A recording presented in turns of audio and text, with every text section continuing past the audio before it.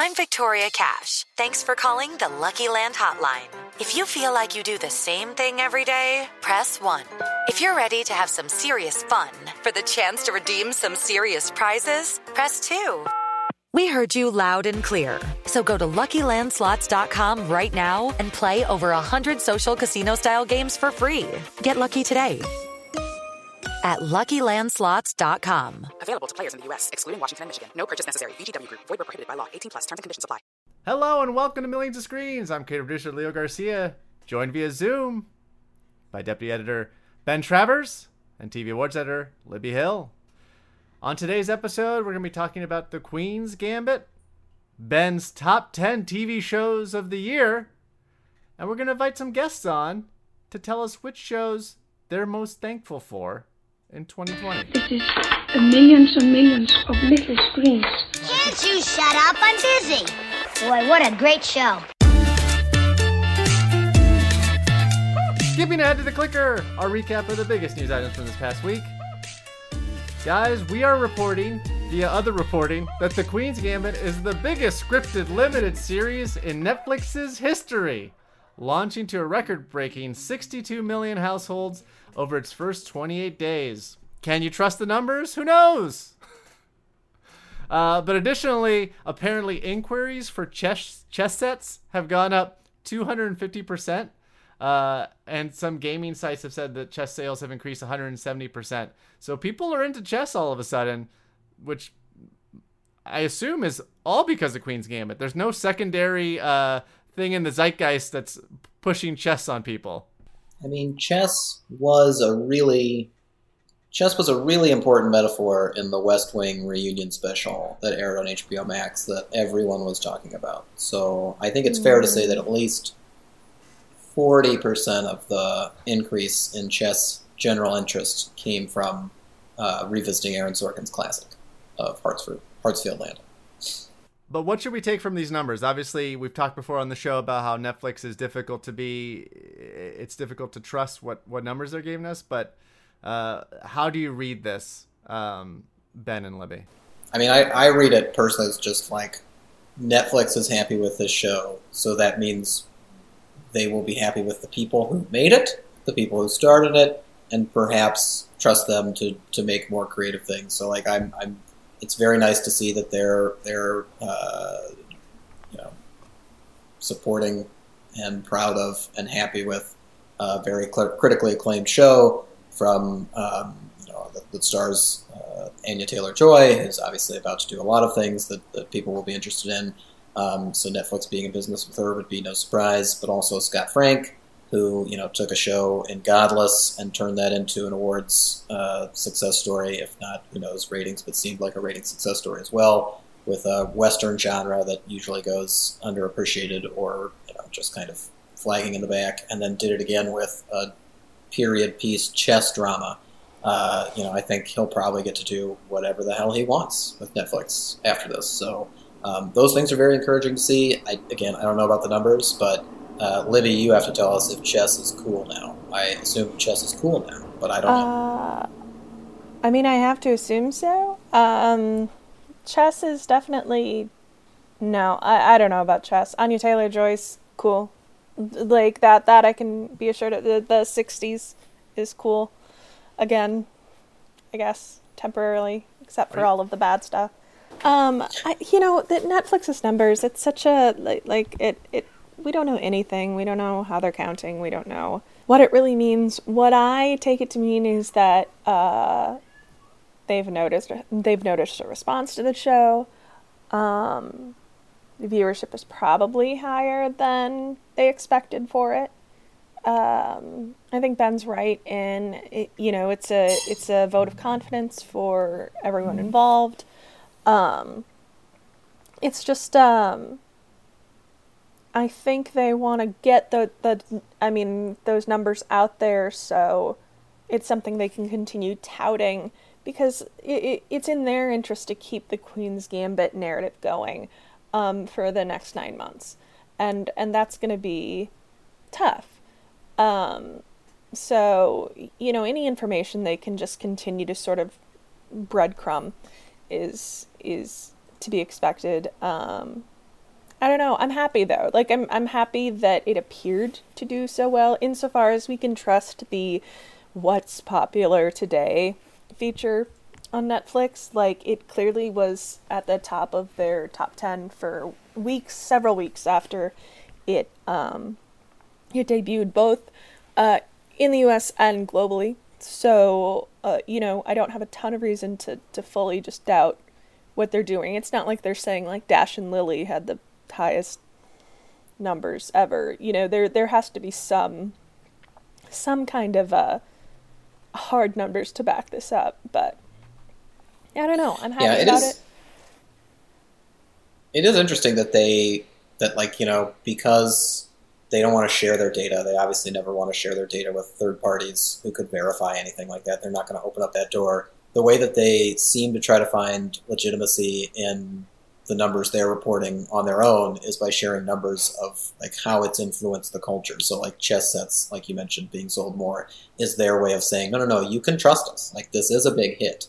And I think that part of it is true. I think you can say that the Queen's Gambit is a hit.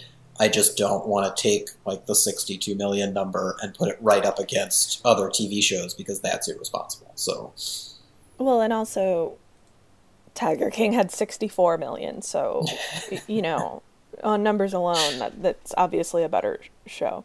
Well, Ben, now might be an opportune time to talk about a list that you put out this week, which doesn't feature Netflix's popular The Queen's Gambit, nor does it feature Tiger King, your top 10 shows of 2020.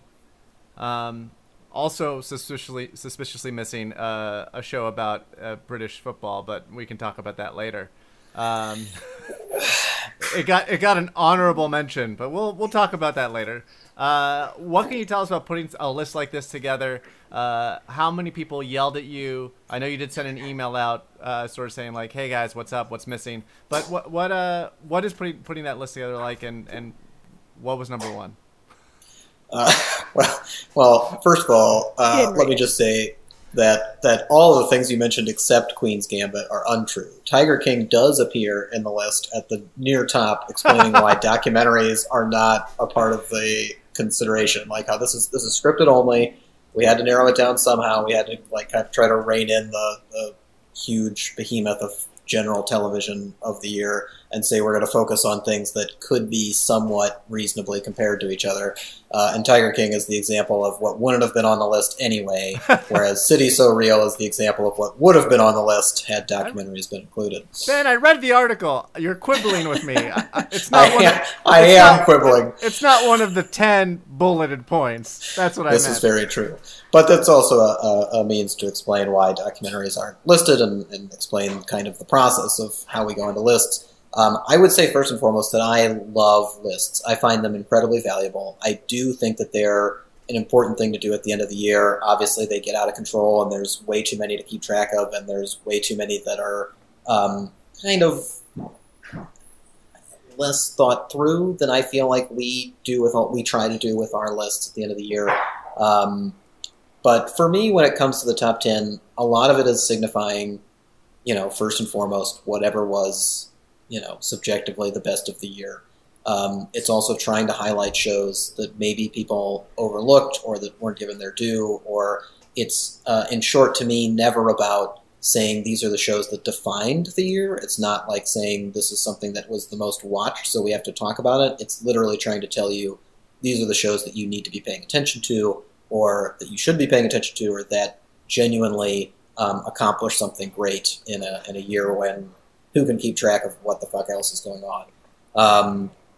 So yeah, I agonized a lot over how to make the list, whether it would be like a kind of a big group effort and everybody would kind of fight and determine a ranking of 10, whether it would be some pseudo-personal that I would just do and kind of leave everybody off to the side. And I hope I found somewhat of a balance in between there that made people somewhat happy with the end results of this list representing IndieWire's top 10.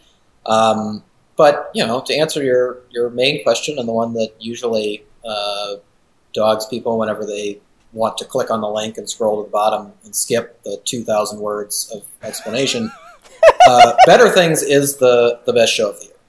I really don't think there's obviously other shows, considering there's 10 on the list and 8 more honorable mentions that were in consideration, but I do think that it was a pretty easy selection for me in terms of Better Things, because this is a show that not only has been around for 4 seasons and done remarkable things over those 4 seasons, and obviously we've grown very attached to as a trio, and I've grown very attached to personally in terms of revisiting it and finding comfort in it, but also finding just beautiful creative decision making in that, like, you never know what you're going to expect each week. It's a great show to watch weekly. It's also a great show to get absorbed in for, however long you need to, because you really do feel like you're part of that household and part of that community.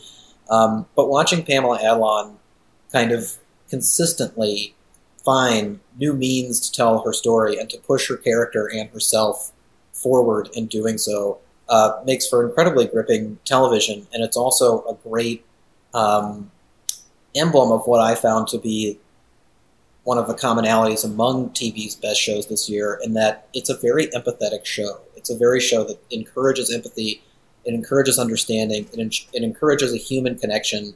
And a lot of the shows on the list, I feel, do that very, very well. I felt like I May Destroy You, which is on the list, did that in its own unique way. I feel like in a romance like Normal People, you kind of see that as like a coming-of-age kind of story, similar to We Are Who We Are, which did a similar thing, coming of age and finding connections.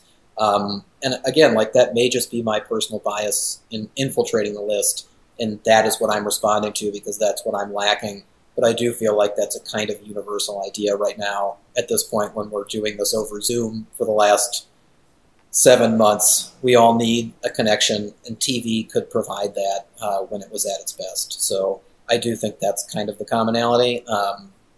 But, Ted Lasso did that too. So it could have been in the 10, and I'm really sorry. It was very close. I wanted it to be in there. I wanted it to be in the 10. I just couldn't quite bump The Babysitter's Club or P-Valley. Like, those are great shows, and frankly, they needed a little more attention right now than Ted Lasso does, which has already got 3 seasons on lock. So, yeah, that's where I'm at. And a bunch of future Emmy wins. That's what's going to happen. You heard it here first. Well, Ben, it's apt that you bring up some of the other shows that were in the running but didn't get picked for the top 10, because for this episode we actually invited some of our fellow staffers to tell us which shows they were most thankful for in 2020 and help them through this absolute garbage dumpster fire of a year. We invited Kristen Lopez, who's a TV editor, Ryan Latangio, who's our weekend editor, and the always reliable Steve Green, the recommendation machine, to tell us what shows they were thankful for, and then maybe at the end we'll give each other a minute to say what else we're thankful for. Though you just talked about Better Things for a long time. Do you have another show you're going to stump for, Ben? Ryan Latangio, thank you so much for joining us, and we're just going to get started. Tell us about My Brilliant Friend and why Ben Travers is an idiot. I don't think Ben Travers is an idiot, but I was compelled to come on the podcast because there was some comment on social media about his 10 best shows of the year list and how My Brilliant Friend wasn't on there. And I believe it's because Ben didn't watch it. But also, Ben watches a lot of stuff. And this show, it's an intimidating monolith in some ways to take on. Because it's based on this very popular series of novels by Elena Ferrante called the Neapolitan novels. And, I came up against this, a couple of years ago when I read those books. I was part of a book club and we were going to read all 4 of them. And the book club for the first book, which is called My Brilliant Friend, went very well. And then when it was time to host the second book club, which was hosting it at my apartment, for the second book called The Story of a New Name, which is the basis of this season of My Brilliant Friend that aired this year, no one showed up. So people were just fatigued or intimidated by this idea of getting into such a long form project, perhaps. But as far as this show is concerned, when I was covering it on the website, there was a lot of engagement in the comments. So it really does have an ardent fan. I just don't know if it's in the US. Any case, this season of My Brilliant Friend was. Oh, I was say you're going to say something yeah, for the uninitiated, could you sort of like sum up at least My Brilliant Friend as a series, and then like what this season, why you're thankful that it exists? Sure. Yeah. Well, Neapolitan novels, and now that a third season of the HBO show has been greenlit, I assume they'll complete the whole story. It's a saga that follows these two best friends through their lives in Naples and elsewhere in Italy. And it's these two young women, and they have a very complicated relationship. They're kind of the light and dark to each other, and they're sort of always one-upping each other, and they're sleeping with the same people, and they're chasing the same opportunities. Um, and one of them, Leela, she's kind of they're from a working class community, but Linu ends up going to school. She becomes a famous writer, whereas Leela ends up working in a factory and is extremely intelligent, but doesn't get all the same opportunities that Linu does. And so throughout the whole series, it's sort of the two of them, like I said, sort of one-upping each other. And this season is certainly the most soap operatic of the series of novels, and I would assume for the rest of the show, because there's a lot of jealousy, there's a lot of betrayal, and because basically what happens is this young political radical who basically, I don't know if I'm allowed to say this on here, but he's basically like a fuck boy. He is introduced into their lives, and they're both in love with him, and so they're both sort of competing for him, and it all sort of comes to a head in this double bill of episodes that are set on an island called Ischia that are directed by Alice Rohrwacher, who is an Italian filmmaker that some of you may know, and she's also the life partner of Saverio Costanzo, who's the showrunner. And really, this is just a beautiful series that pulls a lot of inspiration from cinematic history. This season really was inspired by the French New Wave, and Costanzo and his team are really experimental in how they approach it. And he has sort of a different, where so many shows feel like there has to be aesthetic consistency through the whole season, Costanzo has sort of a different idea in that, why don't we bring in different voices who have different aesthetic points. Yeah, I'm just thankful that it exists. And I really honestly, I can't believe that HBO believes in it so much, and clearly is investing a lot of money into it, because it looks very expensive, and the production design is very elaborate.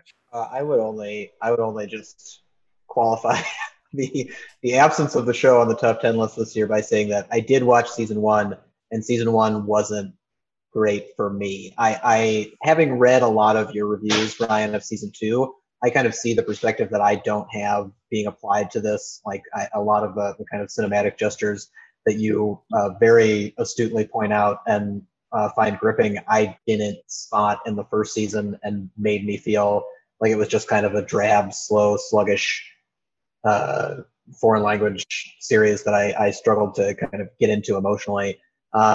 So I recognize that this isn't a show for me, but I am also aware that it is exactly what it's trying to be. Like, it's doing exactly what it wants to do, and it's resonating with the people who really enjoy that. So I'm very happy that you are happy with it. Well, to your point, the first book is a lot of people. I was absorbed by it, but a lot of people struggle with that first book because it's like, it's like they're little kids, and like if you don't care about children, and maybe isn't that interesting, and there's a lot. It's just like it's throwing a lot of people at you, and kids, who needs them? And actually, people have tried to get to read the books or watch the show. This is terrible advice, and like Elena Ferrante would hate that I said this, but I have told people, like, if you really feel like you can't do it, I think that you're okay to just jump into the second season, and you'll eventually sort of get your bearings. I will try. I will get to it.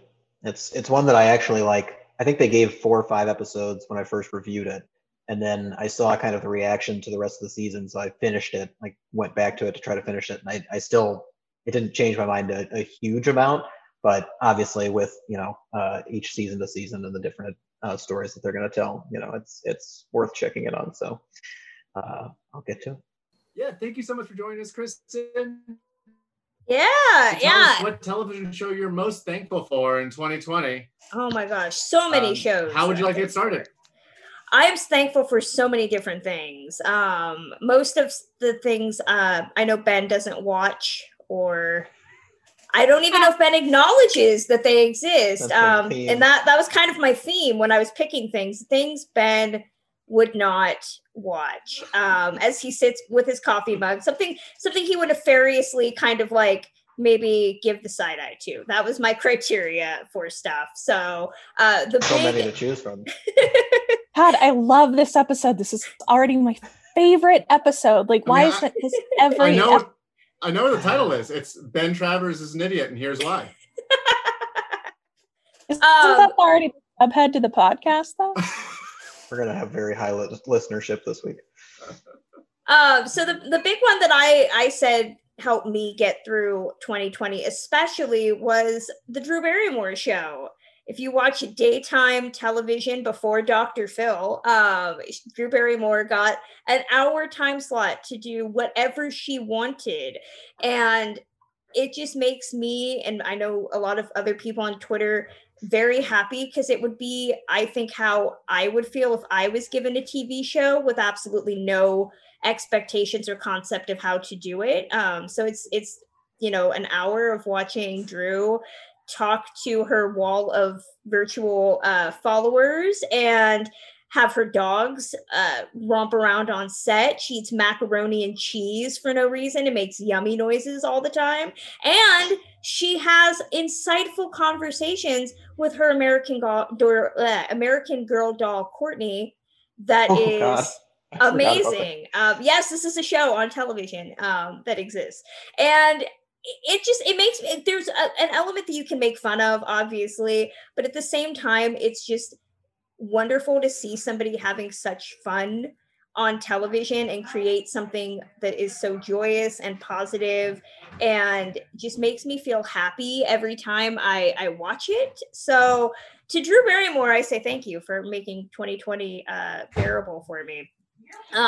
Okay, wait, Christian, where do you land on the wedding? The wedding of the teacher and the student. That seems, again, you need to be accountable. You are culpable. I warned you, Kristen. I told you this would come up. I was telling Leo that it feels like something, again, that would happen on this show, that they would not vet properly and bring on some weird relationship that, again, has a show of its own on FX that people can watch. If you told me that girl was still 17 and in high school, I'd been like, yeah. And I remember watching it. I remember watching the wedding live a couple days ago and being like, oh, okay.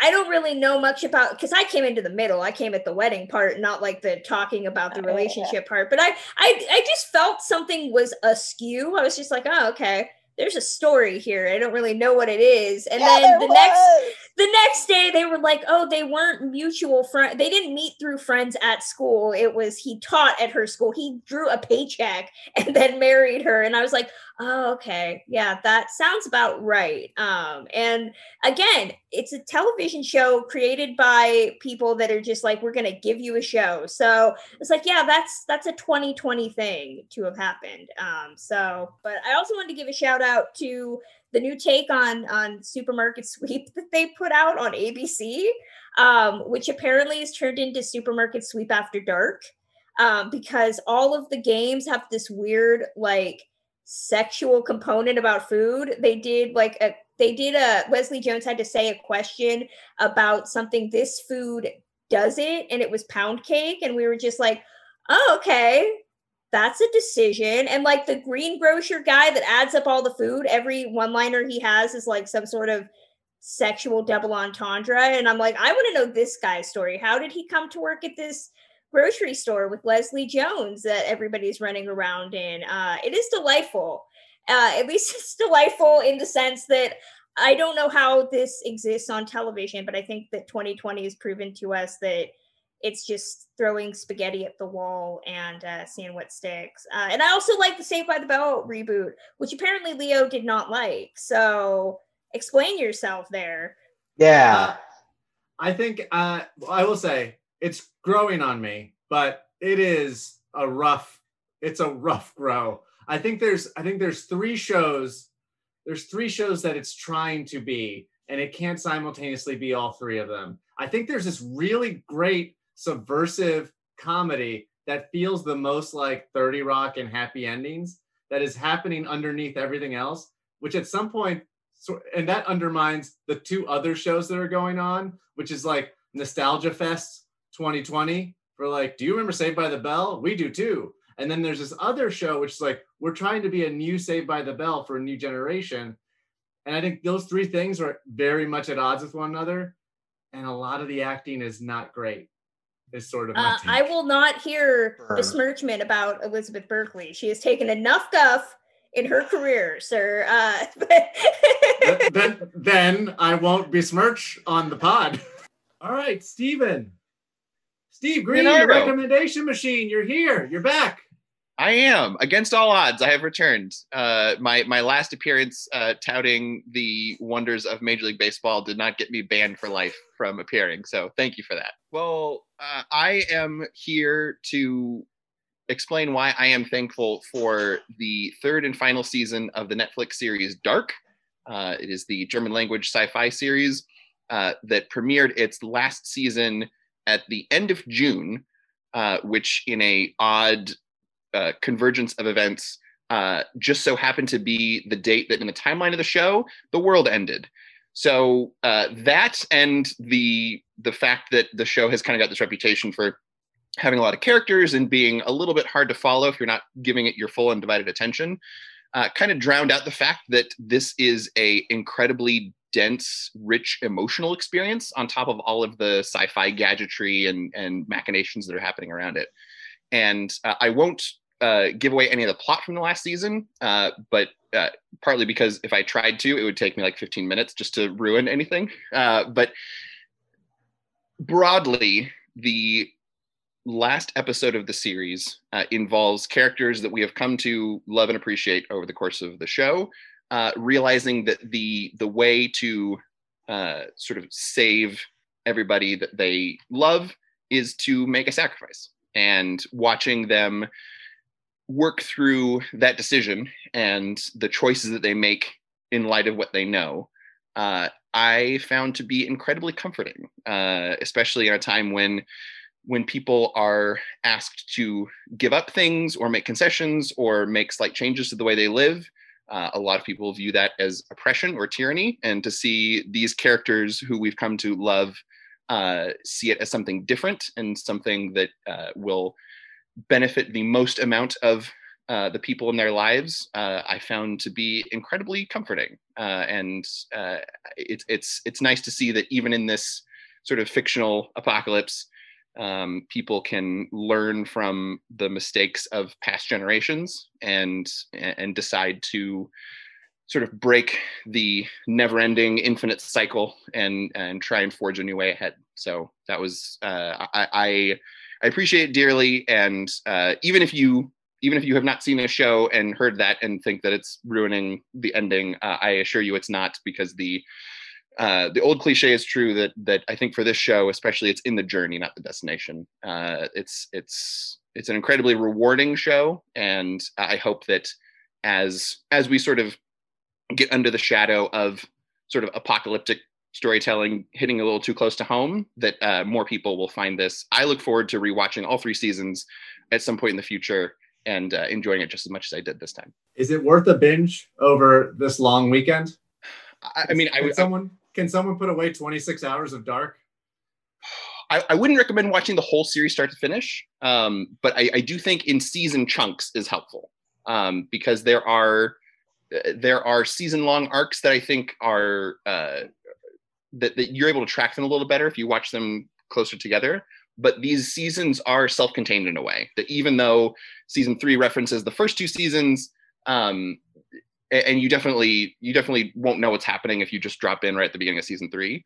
But I think as long as you sort of are conscious of the broad strokes, if you watch season 1, give yourself a little break, watch season 2, give yourself a little break, watch season 3, I think that's just as effective a way to watch it as just sitting down watching it start to finish. I like that you're finding so much comfort in a show that's literally called Dark.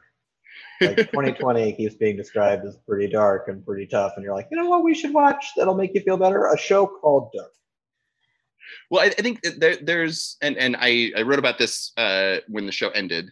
There's also the sort of the acknowledgement that even though a lot of the characters in the show sort of use what the characters don't know for evil ends, there are plenty of characters in the show that sort of give themselves over to the fact that like there's just a lot of stuff that we don't know about this new situation that we're in.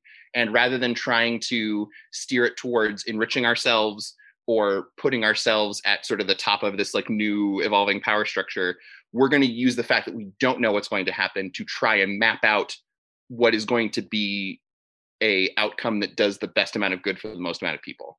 And watching that sort of fight between two opposing sides, between like let's try and break this cycle because then we can sort of come out on top, or we can then break this cycle to then like try and like heal everybody and try and like give everybody a second chance. That's I think an incredibly powerful like dynamic that evolves over those 3 seasons. Or you could just watch the first 3 seasons of Babylon Berlin over the weekend. Which does a lot of the same thing while not having to jump around from century to century. So yeah, I and in that you get to watch beautiful people do great things on either Beautiful show. things. So you really can't go wrong. Honestly, this is not just me just blowing smoke. Honestly, this podcast is something that I'm very thankful for in 2020. Hearing you guys talk about the business and shows every week has been an absolute delight. And as I'm cooking here in my kitchen, you guys have played very often and been a nice background noise to everything that's going on. So thanks for that. I can't handle that level of sincerity pretty Thank much you. at any time, but thank you. Thank you, recommendation machine. Yeah. Thank you. You. Happy Thanksgiving, Steve. And remember, Steve, you shouldn't let poets lie to you. Ain't nothing wrong with a couple of cold brews and a cool podcast. Ben, most of the people there said you were an idiot for not enjoying those shows. Or I said you were an idiot. It was always present. That feeling, I felt it consistently, which I think was what was important. But now I figure we take a moment to just each of us throw out one show that we're thankful for that helped us get through the year. Ben, you said you had one locked and loaded earlier when you were talking about better things. What show are you most thankful for in 2020? So I'm going to put a slight twist on this and also do what Leo's about to do and copy the list that we're kind of pseudo-promoting with this episode in what IndieWire is thankful for. And my thankful for pick was Jude Law in general in 2020. I will list all 3 of the projects that I'm particularly thankful for, starting with the movie, because this is a movie podcast. I'm very thankful that Jude Law did The Nest, co-starring friend of the pod, Carrie Coon. It's a fantastic movie from Sean Turkin. Carrie Coon spends most of the movie smoking furiously and destroying the patriarchy, which I cannot recommend enough. It is available on VOD for rental rate. It's not one of the $20 movies. It's just like a $6.99 thing. So please do that. But in terms of TV, Jude Law really pushed himself to, he has been for a while now, but 2020 kind of bottled it all up. He pushed himself to some really exciting creative extremes, starting with The New Pope, which I don't think I've mentioned on this podcast before or to either of you, but What is The New Pope? I've never heard of the show before. Great question, Leo. The New Pope is the follow-up limited series or second season of Paulo Sorrentino's Pope trilogy, or what will hopefully be a trilogy whenever HBO and Sky greenlight a 3rd season. But The New Pope is the follow-up to The Young Pope. It mainly stars John Malkovich, and it puts Lenny, the Jude Law character's Pope from the first season, into kind of a supporting role. But when he emerges, when he is risen, let's say, the episode is nothing short of immaculate, and what Jude Law is able to do within it to kind of very quickly distill the essence that was like the rebellious, unpredictable, somewhat power-hungry and definitely Old Testament version of the young Pope into this new version that has been given a new lease on life, if you will, a new insight into the world. and then put himself to the test in a very serious way in which he has to kind of grapple with who he is and what he believes in a very literal manner. And watching Jude Law kind of go through that experience, as well as have these, big kind of philosophical and arguments about belief with John Malkovich and these huge, beautiful recreations of like the Sistine Chapel. It's just magnificent television, and it's very exciting to see Jude kind of progress this person into a new realm. And then lastly, I'll try to wrap this up quickly. The third day was the final Jude Law project that I wanted to highlight, in that, again, I believe we've talked about the live episode on this podcast before, and that's really kind of the high point where you have to recognize Jude Law had a hell of a year this year, because I just would have never expected really anyone of his status, let alone anyone who doesn't have to do something like this for a paycheck, to go through the physical exertion and toll that he has to go through for this 12-hour live episode where he's sleeping, then he's woken up, he drags a boat to a beach, he's crowned in thorns, he's stripped naked, and he paddles out to a podium in the middle of the ocean, stands there for 15 minutes, and then just falls headfirst into an October British Isles ocean. Like, it's got to be cold. He has to be miserable. Like, it just looks horrible. It looks like zero fun whatsoever. And yet, Law just loves it. Like, you could tell how excited he is to go through all of this, and that's seen in so much of what he's doing. Like, he's putting himself in these very weird positions. He's calling on, like, both the kind of identities that he's already forged as an actor through, like, the talented Mr. Ripley and some of his more iconic roles, and putting little twists on them, and then also completely undercutting them. So it's rebuilding this persona and rebuilding kind of how you see him as an actor and what you can expect. So that is what I was very thankful for in 2020. I was thankful for Jude Law just going to the ends of the earth for our entertainment. That was great. Shout out to 2019 Jude Law and his performance in Captain Marvel, which is arguably my favorite thing about the movie. He's just so weird and campy and into it. It is very akin to Cate Blanchett's turn in the Thor Thor, Ragnarok. the good Thor, the good Thor. The good Lord as I Thor? like to call it, the good Lord Thor. He's got the The beard. good Thor bird. Love it.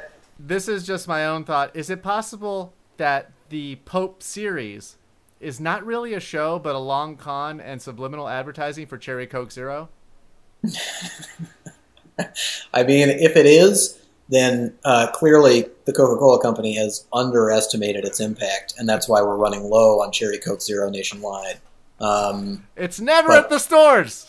Right. We can't. I'm having a serious, like, that is the one thing my dad asked for Christmas. He does not ask for anything for Christmas. And he was like, if you can find some Cherry Coke Zero, I would love it. I'm like, it is near impossible to find. Normally what you'll see is there's no 2 liters of it, but you'll get a 12-pack of cans. But you cannot find, it's difficult to find a 20-ounce bottle in the little freezer. For whatever reason, there's a ton of demand, and Coke isn't just produced. People love Cherry Coke Zero. I don't understand. Yeah. All right. Well, Libby, Ben got to wax philosophic on his crush on Jude Law in 2020. What are you thankful for in the realm of television this year, and what helped you get through this year? You know, I will say, that's a different question than what I kind of prepped for, but I will say that I'll rephrase it. No, that's okay. That's okay. One thing I really appreciated this year is season 3 of Babylon Berlin. It's a show that I had just noticed, that I had just been I just discovered this year because I saw a lot of people in TV Twitter talking about it. Like the recommendation machine, it is another German import that is subtitled. But it's fine because Parasite won Best Picture this year, so 2020 is the year of subtitles anyway. But it's set between World War I and World War II in Germany.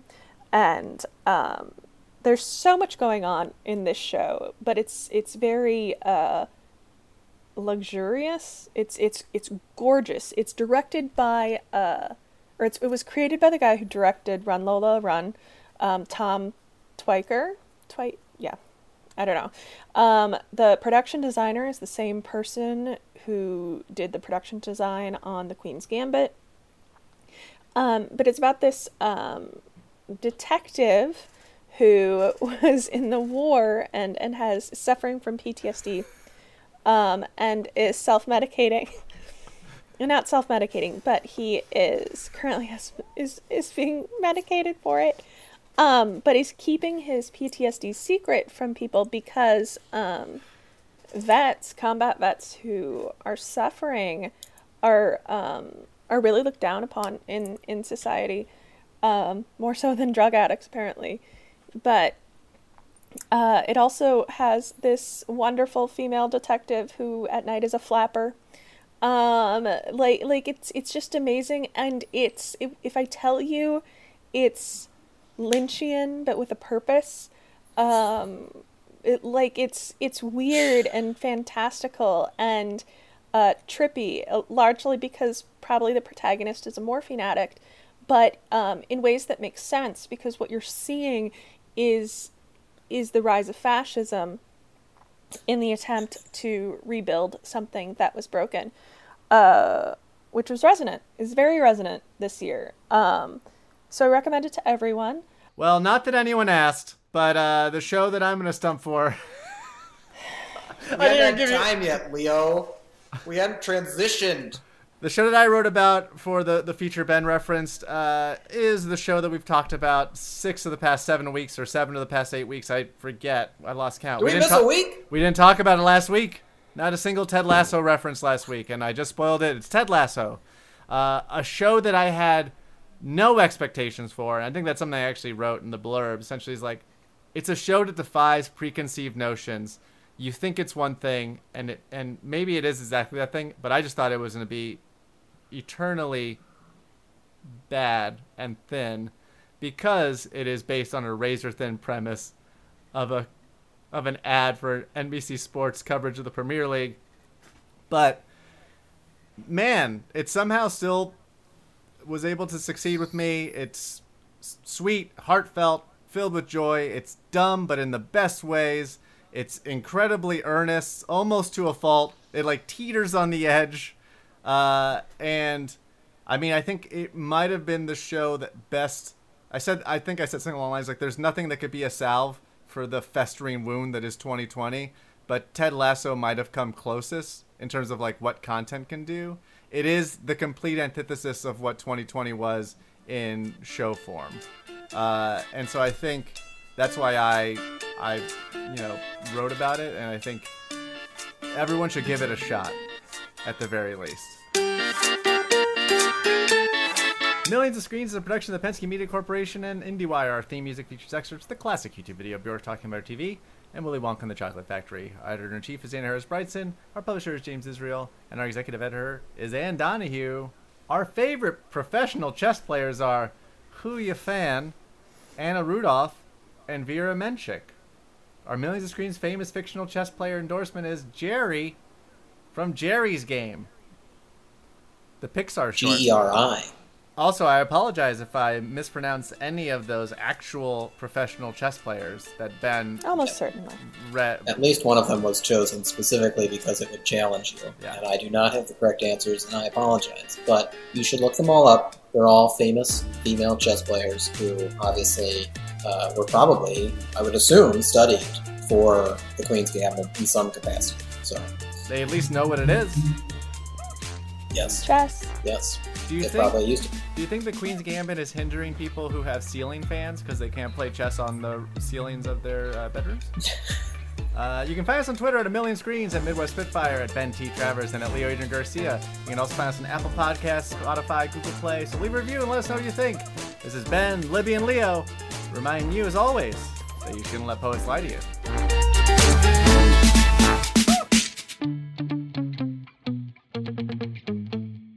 You shouldn't let poets lie to you. Ain't nothing wrong with a couple of cold brews and a cool podcast. Hey guys, it is Ryan. I'm not sure if you know this about me, but I'm a bit of a fun fanatic when I can. I like to work, but I like fun too. It's a thing. And now the truth is out there. I can tell you about my favorite place to have fun. Chumba Casino. They have hundreds of social casino style games to choose from with new games released each week. You can play for free anytime, anywhere. And each day brings a new chance to collect daily bonuses. So join me in the fun. Sign up now at ChumbaCasino.com. No purchase necessary. VGW Group. Void were prohibited by law. See terms and conditions. 18+.